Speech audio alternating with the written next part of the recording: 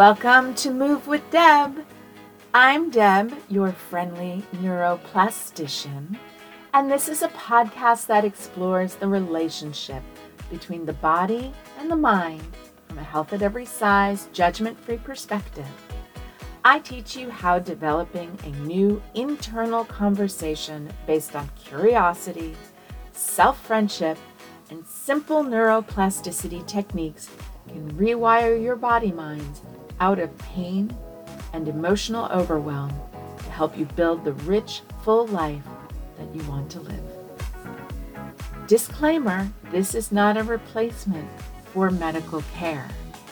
Hello, it's Deb with Move with Deb, and welcome to my Move with Deb podcast. So today I am re-recording episode 5 because I lost it, and it's kind of a fascinating journey, losing something you worked so hard on, and then just kind of being like amused and unbothered by it. That is a new and welcomed experience for me. I'm kind of excited.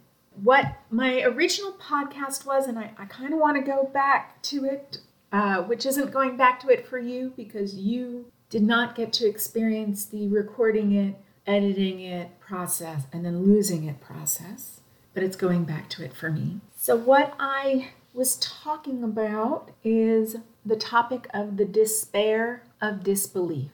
And it's going to bring in this idea of a felt sense of a thought.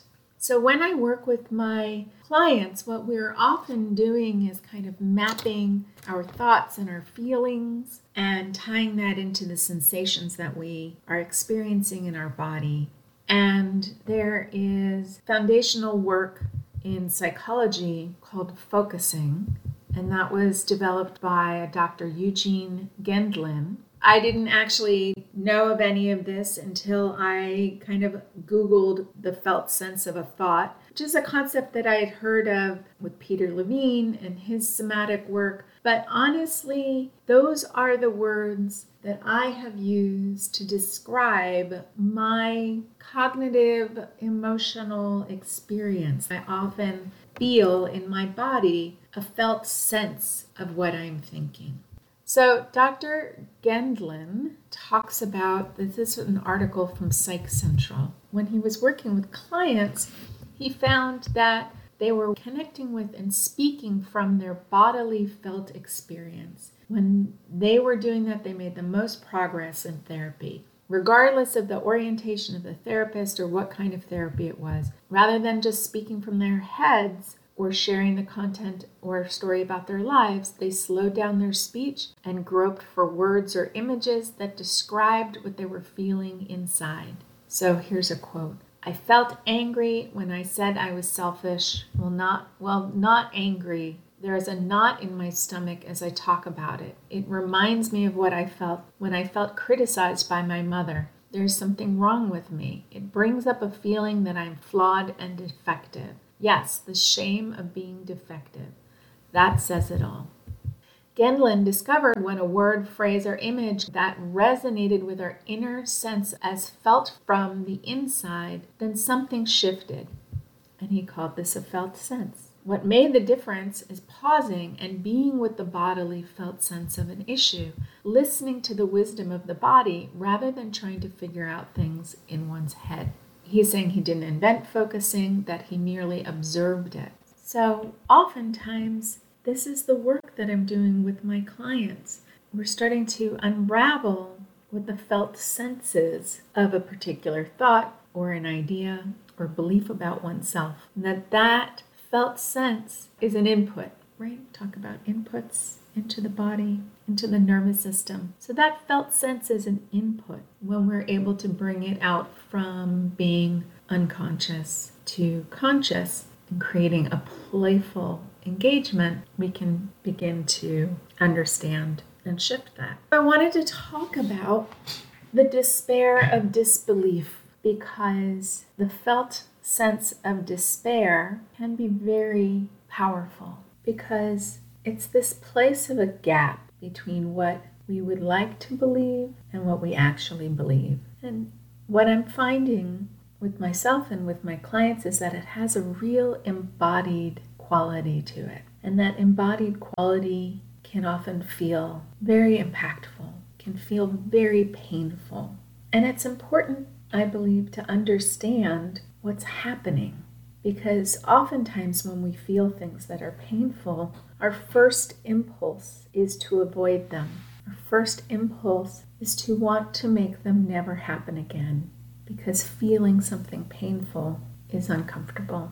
And if we believe that it is a message about ourselves, about our worth or our value, then we're absolutely not going to want to believe that or approach that. So there's this sense of despair, of hopelessness that can come with feeling this kind of quality. So I've had this for a lot of times in my life, a sense of disconnect with what I want to believe about myself, what I'm actually feeling, and it can get very confusing. I remember being in therapy and having therapists try to convince me that I am a good person. They were often baffled by my self-loathing, by the intensity of my emotional landscape around not liking myself. And I was often baffled because I would tell stories about things that I did that were good, quote unquote, but I didn't feel good. I didn't feel like a good person. So there was this gap. The more they would try to convince me of something, the more pain I felt. It wasn't that I didn't believe what they said, it's that I didn't feel the belief in what they were telling me. And now that I work with this concept of the felt sense of a thought, I have a deeper understanding of what was happening.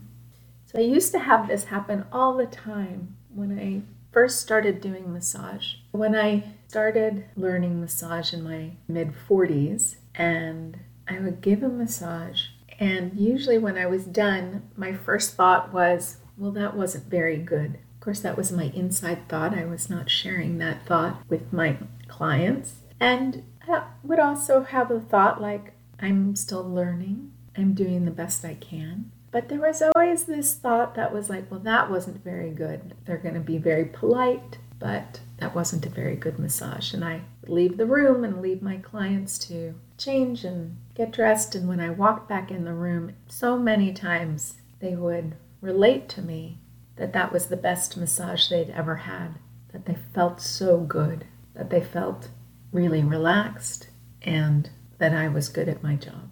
And in the beginning, I was very confused as to why I had one perception of reality and they had a completely different perception of reality. And of course, they were my clients, so I wasn't going to argue with them, because that would be silly. Somebody tells you that was the best massage I've ever had in my life.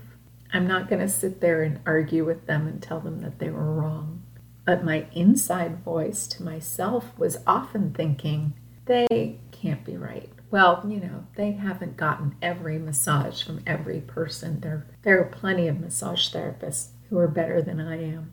But over time, what I began to see is that my brain was not an accurate reporter of somebody else's embodied experience. And so that maybe my brain was just wrong. And then I also could see over time that my brain was telling me my thoughts about my work, not some kind of universal truth.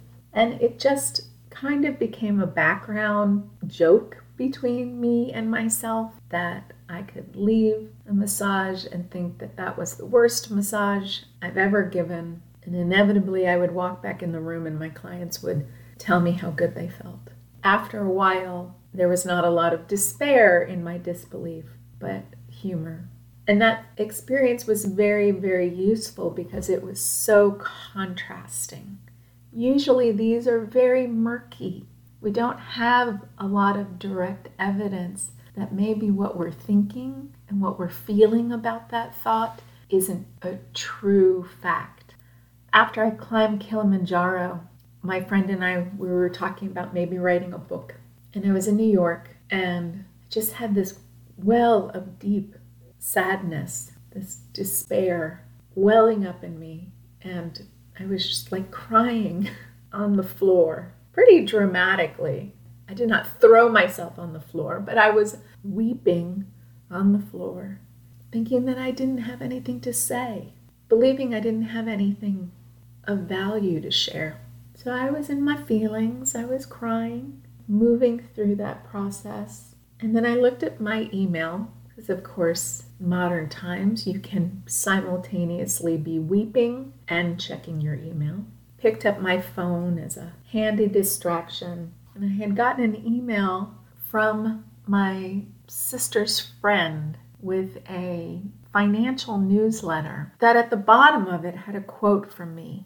Now, I do not work in the financial industry, but it was a quote that came from an interview that I did for Glamour magazine about the Kilimanjaro climb, because I was a part of a group of 20 plus-size women who climbed Kilimanjaro called the Curvy Kili Crew. We got some media coverage for that trip. So I had delivered a quote that I think went something like, we shouldn't put our life on hold until we lose weight to do something that we want to do. Apparently there are these newsletter companies and they aggregate quotes and then they plop them on the end of newsletters and send them out. So I had given an inspirational quote that then was used in this newsletter, which then was found by my sister's friend, and it made its way back to me.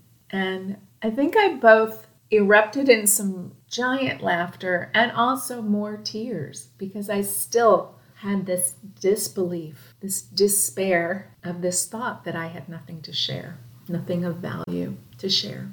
So the universe can sometimes show me that my thoughts aren't true, but they feel true.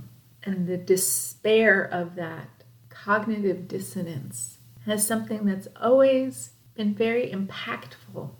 So I'm wondering if that resonates with you. What is something in your life that you think you should believe or that you want to believe, but you don't? What does that feel like? What is the felt sense of disbelief? Is it the disbelief of thinking I can get out of pain, but then not believing it? The belief that I know how to take care of myself, but then not believing that? The belief that you want to have that I am okay, but not believing that? What does that feel like in your body-mind? Beginning to understand and allow that sensation is an important part of learning how to believe something. And belief is essential for pain recovery. Learning to curiously witness our felt senses becomes one of our most powerful tools to changing our embodied experience, which includes emotional overwhelm and includes physical pain.